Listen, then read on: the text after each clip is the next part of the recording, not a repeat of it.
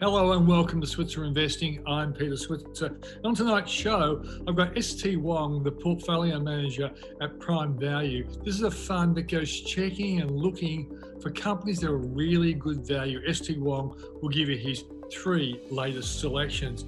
And then we'll talk to a guy called Mike Sullivan. Now, he is the founder of a company called Bluebet, which I'm sure many of you will have seen ads on television for. They listed last week. They did very, very well. And I interview him to see what is the future of this company and should the share price go higher. And then I'll talk to Simon Presley, the founder of Propertyology. And I ask him about three big mistakes that property investors make, or anyone buying a house, when it comes to selecting the right property. And then I ask him about Byron Bay. Are the price rises there going to keep on going, or is it really overbought? Is this still a good place to buy or not? Simon is the kind of guy who can give you the right answer on that particular subject. And finally, Yingyi Ann Cheng from Coolabah Capital. She's going to tell us about the press conference with Reserve Bank Governor. Should we be worried about rising interest rates in the not too distant future? That's the show. Let's kick off with ST Wong from Prime Value.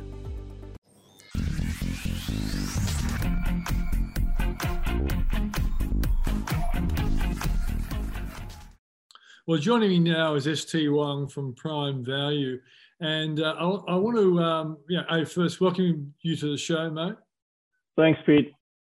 All right, so the big issue that I want to talk to you about are things like, at the moment, there are some fund managers out there saying, well, maybe there's a bubble going on here and expect a crash. You see them, I see them. What's your reaction when you see these kinds of headlines? Yeah, that's an interesting question, Pete. Obviously, I think that the first point to really highlight is the fact that we are really in a transitionary period, right? From policy to, I guess, fundamentals. And if I look back, what happened 11 years ago, which was precisely about 1 year after the GFC, and we're roughly about a year past the lows of the pandemic as well. What we saw back then at the early stage of the recovery was, I guess, fickle economic data. And that kind of throws people off because, people are thinking, is this good news or bad news? People are uncertain. But when we fade that noise and look out maybe a little bit further, a year, 2, 3 years, what we saw back then, and I think it's quite applicable today as well, is that we were, and I think we are, in the early stages of a new economic cycle. And I think markets lead cycles. And I think from that perspective, I'm feeling somewhat positive on the outlook for the markets next couple of years, precisely because economic cycle is going to be strong and markets do tend to lead that. Yeah. And it seems to me when I'm reading these, sometimes they're fund managers talking about this being a bubble, it seems to me there's two thoughts I have. One is they've been calling it wrong for a long time and they've missed out, and it's kind of wishful thinking that the market will eventually turn and make their forecasts look more sensible. But they also seem to be ignoring the fact that interest rates have never been this low. And when we look at whether a stock is good value or overvalued, you always got to compare it back to something historically that is interest rates. Is that a fair call? I think so. Absolutely right. I think that's spot on that, the environment has changed. But let me put it into context as well. What happened last 12, 18 months is unique, right? So the first point to make is that we shouldn't extrapolate the uniqueness of the last 12 months, 18 months market performance into next 12 or 18 months. So there is a contextual argument here as well that what we saw last year of 30, 40, 50% increases in the markets or specific stocks, surely we should not expect that to continue on the same trajectory. But having said that, in any markets, there will be pockets or sectors that will be overvalued. And it's really our impulse as fund managers or money managers to really move our monies to where we think the best bang for our buck lie. And that means, selling overvalued stocks or sectors and looking for undervalued companies in the context of what's happened in the last 12 to 18 months. Again, drawing back to our experience coming out from GFC as well, same questions being asked, same concerns, and these are all really valid concerns. And again, my contextual argument is that let's fade the noise, focus on what's key. And I think what's key here is, as you mentioned, rates are low, but what we are seeing today is really a front-loaded fiscal policy driven market, which will result in economic growth in the next couple of years. And with that context, the market should remain, in my view, reasonably healthy. There will be sectors which will be sold off, and if you're in those sectors, you'll be losing money. But there will be sectors where there will be winners in that context. Yeah, I also think, ST, that let's look at the FANG stocks.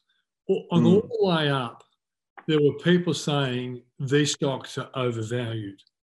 But history has actually shown that these are all pretty unique companies without very many real competitors. And that explains why they've done so well. For people who are critical of the tech sector, I think that criticism is fair for lots of businesses that have gone along in the slipstream of the really big and significant companies. And it seems to me that as long as you're in tech companies that really have a future, that really have some kind of competitive advantage, have a growing moat, as the guys at WCM talk about, if you've got that, you're probably safe. You're in the new FANG areas of tomorrow. But there are going to be some tech stocks that are certainly overvalued, and you could lose money if you go too long those stocks. Absolutely. And again, just for context as well, Pete, is that when we look at our traditional tech stocks, which are not really viewed as tech stocks anymore today, in the context of SEEK.com, realestate.com, car sales, these are tech companies, right? But when you look at the context of what they've done, and as you pointed out, great business model, ability to price, real estate just put up the prices 1st July, products in demand, but decent valuations. So for these reasons, I'm still holder of realestate.com, our real estate group, by the way, because of these factors. So as you pointed out, it's about individual companies where we think the business is going to go in the next couple of years. And just throw another one, for example, Xero, great company. I like the business model. I don't own it. I do have issues with valuation. So if the share price does correct next 6 months, possibly it might come onto my radar. So I'm not a disbeliever of tech just because they trade at high multiples. But there are some great businesses I love to own in marketplace. Yeah, I got Xero at $70, so I think I'm happy to hold. But really, I did a speech for Xero in its 2nd year of operation when it was $14. I featured it on my old Sky Business program, and I didn't buy it. So I had to buy it 70 after missing it 14. Now, let's go to you now. I asked you to look at, say, 3 stocks that you think really look like good value now. So fire away.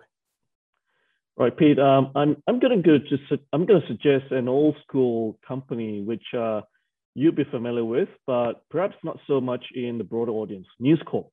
Yeah. $18 billion market cap, Australian.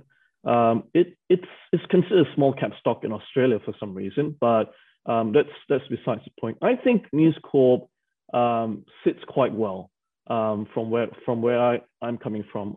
I think they're finally getting its act together in terms of actively remodeling its portfolio. It's been shedding a number of structurally challenged assets in the form of newspapers and books, for example, and it's been retaining a number of its better positioned assets. For example, Wall Street Journal, it owns REA, a big chunk of REA, of course, or REA Group. but it also owns Move in the US, which is, I guess, for lack of a better word, real estate portal in the US. And what caught my attention for Move was really about 3 to 4 quarters ago when Move started to generate a lot of revenue growth in the US. And that was a kicker for me. So News Corp has got 3 things going for it. One, restructuring to unlock value for shareholders. And that's been on the cards for a long time.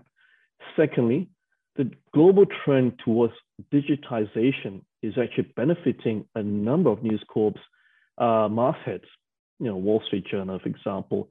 And finally, we're really seeing momentum, not just in REA Group, but Move in the US, which I think is creating value for News Corp. So for me, it's really one of the key picks for me going for next 12 to 18 months because of these factors. I find that quite interesting. Okay. It is not a stock which has a lot of focus within the Australian market because it's moved its listing offshore. It's now considered a small cap stock. So that's one for you, Pete, which I find quite interesting. Okay, your second one? Let me put forward another, I guess, a mid-cap stock, which has just done a tremendous acquisition recently. IDP Education, codes IEL, $8 billion market cap. It has a global business in English language testing across more than 50 countries. And it also has a significant business in student placements. So offshore students from China, India, looking to extend the studies into the UK, Australia, unfortunately, is closed at the moment, Canada and the US as well. Now, it's just bought a business, it's just bought the English language testing business of the British Council in India, which is a really significant transaction in my view. But in summary, I think IEL, IDP Education, is quite interesting because I think, in my view, is really well positioned to capture a rebound in demand in education when mobility improves globally. And I think it's really poised to accelerate its market share gains in both English language testing and in student placements as well. But the key thing for me is that it made a decision to go big in digital about 3 to 4 years ago. And as we know, that's what the pandemic has brought forward, digitization. So that's an interesting one in my view. Okay, and your final one? Final one, small cap stock, 1.5 billion market cap, Collins Food, franchisor of KFC, largely in New South Wales and Queensland, and a small position in Taco Bell, largely in Melbourne.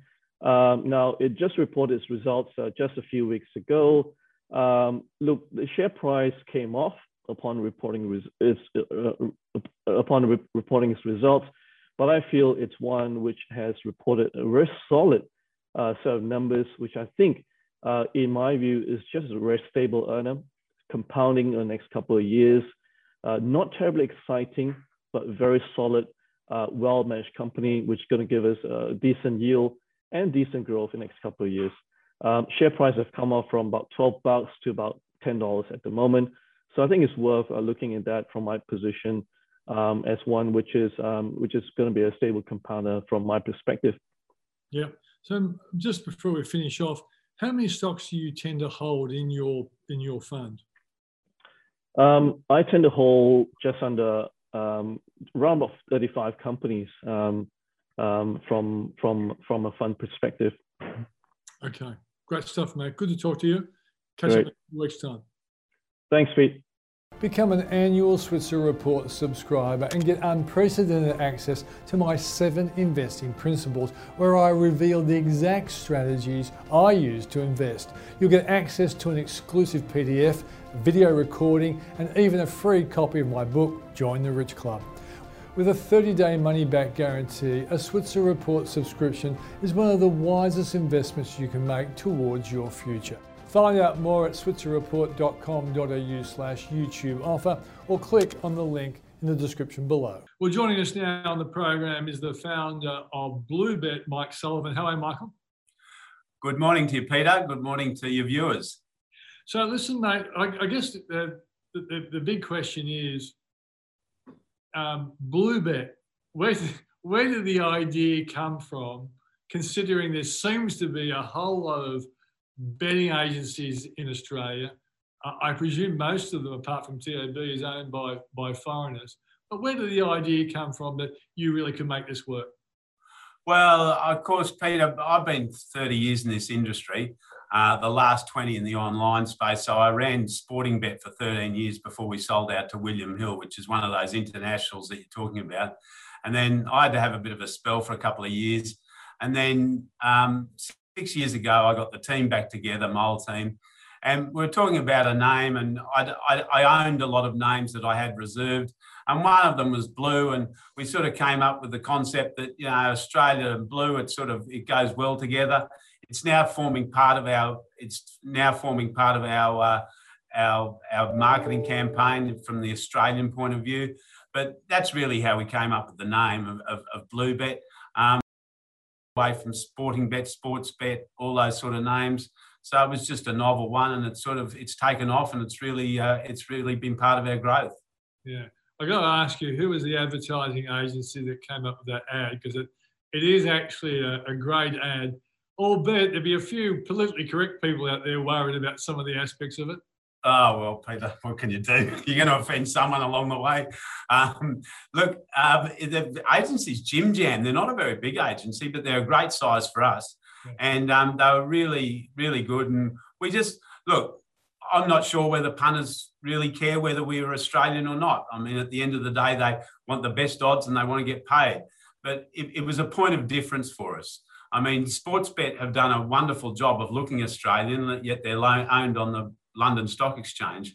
And so, but, you know, we really were truly owned by me, an Australian. So, look, it was a great agency. We're really happy with the ad. We've just got another couple we're producing at the moment for the spring that are going to go down the same sort of line. So hopefully lightning can strike twice for us. Okay. So you've had a nice debut on the stock market. We're surprised. I know you would have been happy with it, but you were surprised at the reaction to it? Well, we just from this amount of support we got from the cornerstones earlier when we were talking to the institutions and retail, there was a huge amount of demand.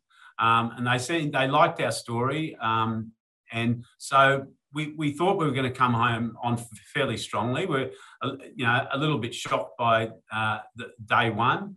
Some of my mates in the markets just keep saying it means that I sold it too cheaply. But anyway, we won't go down that track. And the fact is that we've got great momentum. The last couple of days, we've maintained that momentum. And, you know, we're just really happy to be listed and off and going. Okay. So with a new company, I think the most critical question people will be asking is, what is your competitive advantage? You know, someone like Warren Buffett talks about having a moat around your business. And there's a fantastic international fund manager who's actually listed on the Australian stock market called WCM. And they say the best businesses they invest in have growing moats. So how are you going to grow your what is your competitive advantage? And B, how do you grow it, Michael? So two components, Peter. First of all, talking about Australia. So I've got to about 1.5% of market share in Australia, and the business is very, very profitable. So our first goal in Australia is to take that 1.5 to 2 to 3 to 3.5 to 4%. And if you quarantine marketing costs, the other costs really just flow down. My costs are so fixed, the business is so scalable, it just flows down to the bottom line. Mm-hmm. So our Australian strategy is just continue to box very smart. We think the landscape might from the outside look very competitive, but in fact, I don't believe it is. I think there's a great spot there for a boutique operator such as us.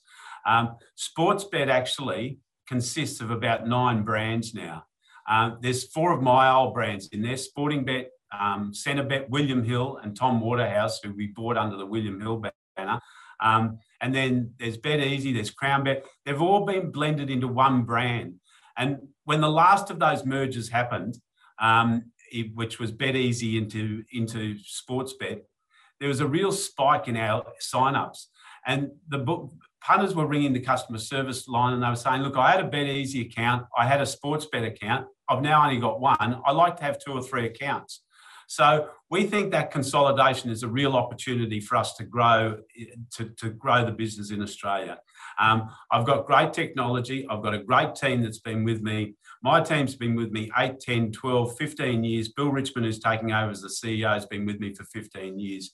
So the people, I think, is also a considerable advantage to me.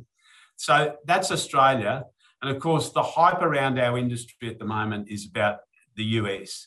And the US is this, incredible opportunity, which is very rare in America, of a really, really unsophisticated greenfields industry in the gambling industry, because it's been underground for so long. And we believe we've got a great, the thing that America's starved of is talent and technology. Now, they'll catch up with the technology bit, but we've still got a great advantage because I own all my own technology I've been developing for 20 years. But the talent part is I've got a really good bookmaking team that I can take over there. It gives us a great advantage. Our strategy there is to do joint ventures in America, which is going to be very capital light compared to some of our competitors. So we believe it's a really good, it fits in with my ethos that I run the bookmaking business around risk reward.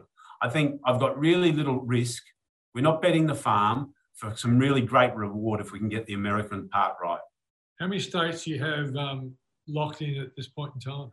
Well, in the prospectus we said, and we're very close again, we're very close to a license in Iowa. We've got a handshake agreement. We're just waiting for that to be inked. We've lodged along with others an extensive application in Virginia, and we're very close to in conversations in Colorado. And so they're 3 states that we've really concentrated on. And what our strategy is to get licenses in those smaller states, to establish a brand. We'll do our own technology and our own brand there.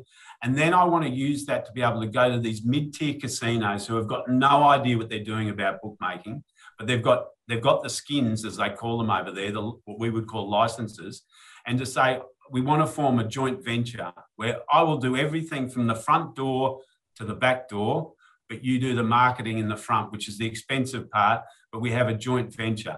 And we know there's an appetite because 2 years ago I started down this track, but they said to me, well, look, we can see what you've done in Australia. How do we know you can do it in America? And so that's why I want to establish our own small licenses first, then go to these mid-tier casinos and form these joint ventures. Michael, one thing I've noticed, you haven't mentioned the TAB. Now, obviously, it's a big incumbent. There's probably a lot of people who just sign up to TAB and stick with the TAB. What is it that Bluebet is going to offer that's going to make people think, oh, I'll leave Sportingbet, I'll leave the TAB and go to you guys? Well, Peter, as I say, the TAB is the gift that's been given to me for 20 years. I mean, I've been growing businesses off the back of the TAB for 20 years, and nothing's going to change. So one of the questions I often got asked in what was now before the announcement this week about the TAB was, where do we think it was going to be? And I said, well, look, quite frankly, the status quo would suit me because they've been a very kind competitor to us. We've taken market share away from them. And so to me, this is status quo. A demerger is the status quo. So it's going to be a distraction to them, and we're going to continue to take market share away from them. One of the things that has happened through COVID, everyone thinks that there's been this big, explosion of gambling in lockdowns. And the numbers show that there hasn't been actually that much of a growth in the pie. It's just been growing the way it's normally been growing. But there has been an amazing transition from retail to online. And so once they come online, the 2 drop-off points with us is to download our app and to fund their account. Now, through lockdown, they've had to do that.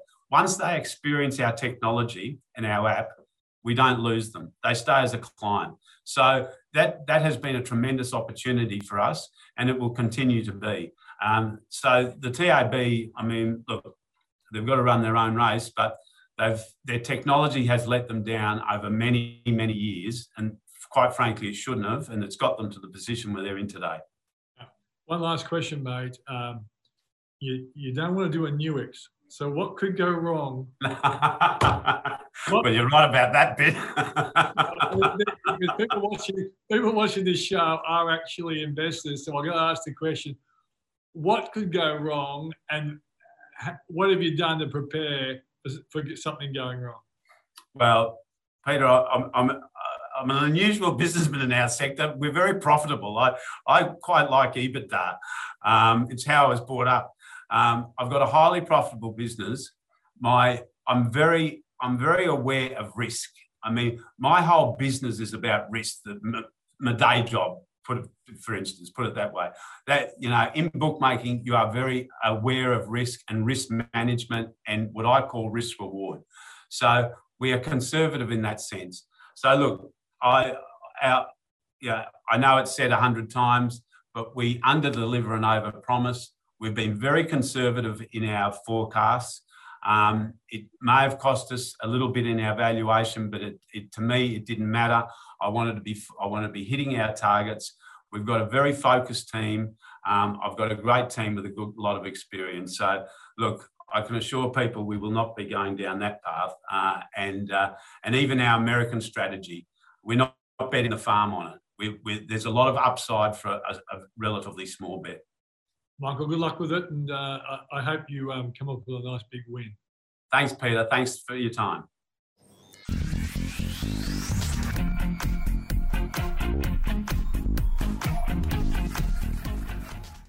My next guest is Simon Pressley, the founder of Propertyology. And I asked Simon, what are the big mistakes people make when it comes to property? And I then asked him about whether Byron Bay is the sort of place you should be thinking about buying in. So without any further ado, let's go to Simon Pressley. What are the standout mistakes that people make when they decide, okay, I've got enough money in super, I've paid off my home, I think it's time to get into an investment property? What are the standout mistakes that people make that you have to try and talk them out of? Some of that, great question. Some of those mistakes, a younger version of Simon Pressley, he made them himself. But of course, no one chooses to make a mistake. It's not till sometime later that you realise you could have done better. I think the biggest mistake is property investors buy a property in the same city that they live in. Dumb, but it's what everyone does. They're just not conscious of why it's dumb. We've all heard the saying, don't put all your eggs in the one basket. But unfortunately, that's exactly what most property investors do all the time. So we all have to live somewhere. Some of us have a family home. So we're living in, we might own the property that we live in, and then when it comes time to investing, what do? We buy another property in that same location. You put all your eggs in the one basket. So biggest mistake, the share investor who might have some Commonwealth Bank shares is not going to then double down and buy some more Commonwealth Bank shares without first having some stocks in other companies on the stock exchange. So we respect that. Property to us is a financial instrument. We're not helping someone buy the family home. We're helping them make a very important financial decision. So we see it as a financial instrument. Another common mistake is people buy with their eyes. They get consumed by how a property looks, or even the individual town or city. They start emotionally processing how they would feel living in that town or city. And it's actually not important at all, because you're not buying it to live in. The reality is that there'll be tens or hundreds of thousands of people living in that town or city already. That doesn't have to be you. So there's some big mistakes that people make. People somehow confuse the word capital in capital city for thinking it has anything at all to do with capital growth. It doesn't. The evidence supports that. There are only 8 capital cities. There are 200 individual regional towns and cities. Some of those are really big. Some are medium-sized, some are small. Many of those have outperformed all of our capital cities, but people would not be aware of that, because on the first day of every month, we get a little table that's got the name of 8 cities in it, and they're the capital cities, and it says this is what each of those locations did each month. But there's never a table that says this is what the other 200 did. And if people knew what the other 200 did, they would sort of go, geez, so I need to learn more about this stuff, because the gold is often in the 200, not in the 8. Yeah, and also even within those 8 capital cities, there's a whole lot of variation between suburbs as well, isn't there? So we get an average price rise, but some could rise by a lot more and some could rise by a lot less. Correct. And most of the capital cities, well, there's a few exceptions, but most of the capital cities, the cost of a well-chosen investment property would be going against the grain of that thing I said earlier about don't put all your eggs in the one basket. So whilst we might be able to justify that buying a property in suburb X is a good decision, but if it's going to cost $800,000 or $900,000, even if we can afford that as an investor, I would argue that that's not the best that you could do. I would be breaking that up into 2 smaller components and buying 2 more affordable assets in other parts of Australia for the same reason that I might have a parcel of Woolworths shares and a parcel of ANZ shares. Let's talk about Byron Bay. Byron Bay, beautiful Byron. Yeah, well, beautiful Byron, particularly, I guess, if you bought there 10 years ago or 20 years ago. But even recently, I guess, if you bought before the coronavirus, it's had an extraordinary rise in price. And I guess people get sucked into those sorts of areas because the rise has been really, really big. Do you imagine the rise can keep on going at this rate? Well, at this rate, it's Byron, like a few others at the moment, it's probably running at about a 30% per annum rate. Some people might not believe that, but that's the truth. It logically doesn't make sense to me that it can continue to run for much longer at that sort of pace. Doesn't mean the market will crash though, but Byron Bay is a great case study for those who are interested in investing in property to understand real estate more.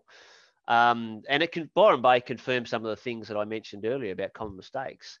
Officially, over the last 20 years, Byron Bay has been Australia's best performed property market, bar none. It has totally obliterated every other market in Australia. It's a regional community, not a capital city. It's got a population of 37,000, so it's by no means some really big location. Its annual average population growth has been by no means anywhere near the highest of all the other locations in Australia. So a lot of the myths that people associate with property investing are completely defied by the actual performance of Byron Bay. The reason it's done so well is largely economic conditions. You don't need to be a big city of 5 million or 2 million people to actually have a thriving local economy. And Byron's economy for much of that last 20 years has been strong. And it's not just the tourism that, Peter or Simon might go to and enjoy a holiday. A lot of the people who live in Byron Bay work as managers or executives. And they may have an office in Sydney, Melbourne, Brisbane, Orange, Bathurst, wherever, but have a home in Byron. And when required, they jump on a plane or jump in the car and they go to a board meeting somewhere else, but they're spending their salary in Byron Bay. Throughout not just Byron Bay, but places like Ballina and Coffs Harbour, very strong agricultural community and really strong for food manufacturing. If you like beer, Peter, apparently Stone and Wood has been rated Australia's best beer for the last 3 consecutive years. That's brewed in the north coast of New South Wales, in and around Byron Bay, as are a lot of other organic foods and those sort of things. So that's what's underpinning the broader economy out there, and it's economic conditions that really drives property prices. Great stuff, mate. Thanks for joining us. My pleasure. That's Simon Pressley from Propertyology. Become an annual Switzer Report subscriber and get unprecedented access to my 7 investing principles, where I reveal the exact strategies I use to invest. You'll get access to an exclusive PDF, video recording, and even a free copy of my book, Join the Rich Club. With a 30-day money-back guarantee, a Switzer Report subscription is one of the wisest investments you can make towards your future. Find out more at switzerreport.com.au/YouTube offer, or click on the link in the description below. Well, joining us now is Ying-Yan Chang from Coolabah Capital. And Coolabah manages my Switzer Higher Yield Fund, which is linked to bonds, and bonds were potentially affected by a very important Reserve Bank meeting and there was a follow-up press conference from the Reserve Bank Governor, and there's a whole lot of expectations about things were going to change. Let's see what changed, how significant those changes were. Yingyi, thanks for coming on the program. Thanks, Peter. Why don't you put in context the importance of this Reserve Bank meeting? Yeah, well, this was going to be the key meeting where they would announce what they would do after, the current round of QE, i.e. QE 2.0 ends. And so a lot of market expectations were riding as to, whether they would change the current sort of pace that they were purchasing state and Commonwealth government bonds at. And indeed, it was, quite a significant sort of a meeting that had, a lot of expectations riding on it, that's for sure. So Yingyi, explain to our viewers how much money the Reserve Bank has been putting into the economy every week with QE1 and QE2, and then compare it to what I guess you'd call QE3. Yeah, so essentially the RBA announced in November 2020 last year its $100 billion QE1 program, and they did so again in February with the QE2 program, which was at the same sort of amount. Now, market expectations, obviously, for this particular meeting, in terms of their announcement of what they would do when the current sort of QE2 program ends in September, it was very much riding on the size. And look, at Coolabah, our forecast was actually for a more flexible, open-ended, state-dependent program. At the same weekly pace as QE1 and QE2, so at $5 billion a week. And what we heard from the RBA yesterday was that we would be indeed getting a flexible, open-ended, state-dependent program. However, they've decided to make this $4 billion a week to avoid increasing quantitative easing on a relative basis. What do I mean by increasing QE on a relative basis? Well, that very much rides on the fact that the Commonwealth government and also some of the states have, announced a dramatic drop-off in their bond issuance. So were the RBA to continue buying, I should say, at $5 billion a week, and given that you have less issuance going forward, then the overall size of QE on a relative basis would actually be increasing. So, in fact, what they're doing is, tapering it to $4 billion a week, but that is still very much in line with the reduction in bond issuance as a result. Okay, but does that mean that the overall size, or let's call it QE3, is ultimately going to be smaller than the QE1s and QE2s? Yeah, that's a good question, Peter. Basically, at the moment, we don't actually know what the size of QE3 will look like because they've shifted to a time-dependent bond purchase program. So they said that they would review this quarterly. And, educated guesses could suggest anywhere between, $105 billion to $142 billion. How do we get there? Well, essentially, you could say in the first quarter, they do $4 billion a week. And then you get to $3 billion a week, $2 billion a week, $1 billion a week, reducing it by $1 billion every quarter. If we were to do that, then you get to $105 billion. Something more conservative than that would get you to $142 billion as a total size.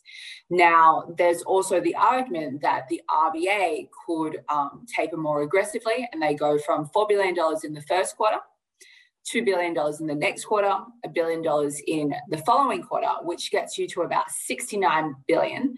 However, this is inconsistent with, Governor Lowe's statement about potential future tapering. They don't want to be tapering too quickly. And if anything, he did sound quite dovish, obviously despite, that slight sort of tightening in policy pivot, he still sounded quite dovish, and he wanted to be very clear that, we are getting the inflation numbers that, or unemployment numbers that he wants before he's going to aggressively, taper or hike rates even in the future. Okay, now let me take you out of the area where you feel super sonically confident, namely bonds and interest rates, in the stock market now. And if the news coming out on Tuesday was more aggressive in terms of pulling back, if it wasn't, I call it a tiny taper, and you can use that if you want to, rather than being a tiny taper, if it was a much more aggressive taper, do you think that would have been a negative signal for the stock market as opposed to what we're seeing today? It's a fairly positive reaction on the stock market. Yeah, look, I definitely think it is a positive for the stock market. I mean, obviously, without being an equities sort of an expert, because the fact that they are sort of, stepping back a little bit in terms of tapering, notwithstanding the fact that it's still very much consistent with what I said about reduced bond issuance. They're still in, stimulatory sort of, status. And if anything, the RBA, tapering to $4 billion a week, so still continuing with its bond purchases, also, acknowledges the fact that we have had a bit of an improvement in, in economic sort of fundamentals. The other thing is that the RBA was quite insistent. Well, it sounded as if the RBA was quite confident about, the population being vaccinated and therefore borders to be reopened again, which again is very good for economic activity. So I think in that sort of environment where you still have stimulus, you still have economic activity because borders are reopening, that is, quite a nice sort of Goldilocks sort of scenario for equity markets. Okay. Without being an expert, of course. Of course. That's me, but I just wanted reinforcement from my point of view. All right, now, one last thing. What we all care about is, the implied undertaking. I won't call the promise or a pledge, which I often have said in my writing, because writing has to be a little bit more controversial. But at least he's undertaking that interest rates would stay where they are till 2024. Do you think he gave himself a bit of wiggle room that if this economic growth continues to be fantastic, he may well have to raise the cash rate before 2024? I mean, there is that possibility, but, as we heard from him yesterday afternoon, Lowe sounded like this wasn't really much a possibility at this stage. And if anything, the RBA won't want to be front running the Federal Reserve. So unlike some of the offshore central banks, like whether it's New Zealand or the RBNZ, so the Reserve Bank of New Zealand, and, the Bank of Canada, for example, who have, been a bit more sort of aggressive with their policy sort of tightening, that has had implications on their exchange rate. So we've seen the Canadian dollar, rally versus the US dollar. We've seen the Kiwi dollar rally as well. Doing that would obviously have, if we were to follow the same sort of route and tighten before the Federal Reserve in the US, then that has the impact of pushing our exchange rate higher, which is not something that we want. So if anything, I think the RBA will be very much in the footsteps of the US Federal Reserve. So it's still also quite dependent on where that particular central bank, decide when they decide to sort of taper, whether it's 2023, possibly we could, follow after that, but I think we will err on the side of caution, if anything. Yeah, Ying Chang, I think Dr. Lowe will send you a Christmas card on that answer. Thanks for joining us on the program. Thank you, Peter. And that's the show for this week. Thanks for joining us. Remember, if you want to know more information about how you can invest wisely, have a look at the Switzer Report. Go to switzerreport.com.au or check us out daily at Switzer Daily. I'm Peter Switzer. Thanks for joining us. I'll see you next week.